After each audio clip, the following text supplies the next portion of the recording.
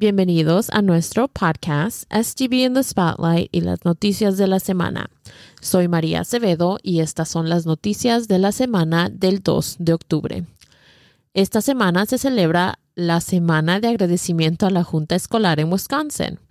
Por favor, únase a nosotros a reconocer y agradecer a los miembros de la Junta Escolar de nuestro distrito, Sean Levy, Megan Miller, Brian Anderson, Greg Schneider, Amy Levy, Brian Nichols y Tia Johnson, por su trabajo, liderazgo y servicio público.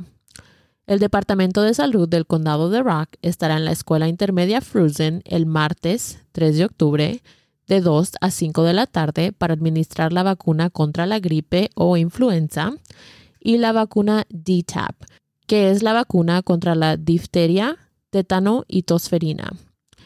Por favor, comuníquese con su enfermera escolar para registrarse o si tiene alguna pregunta sobre estas vacunas. El miércoles 5 de octubre es nuestro día de salida temprana.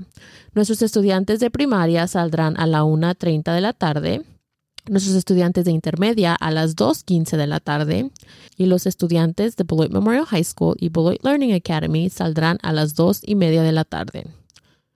Los invitamos a unirse a nuestro evento de Conociendo al Superintendente, que se llevará a cabo el jueves 5 de octubre en la Biblioteca Pública de Beloit a las 5:30 de la tarde.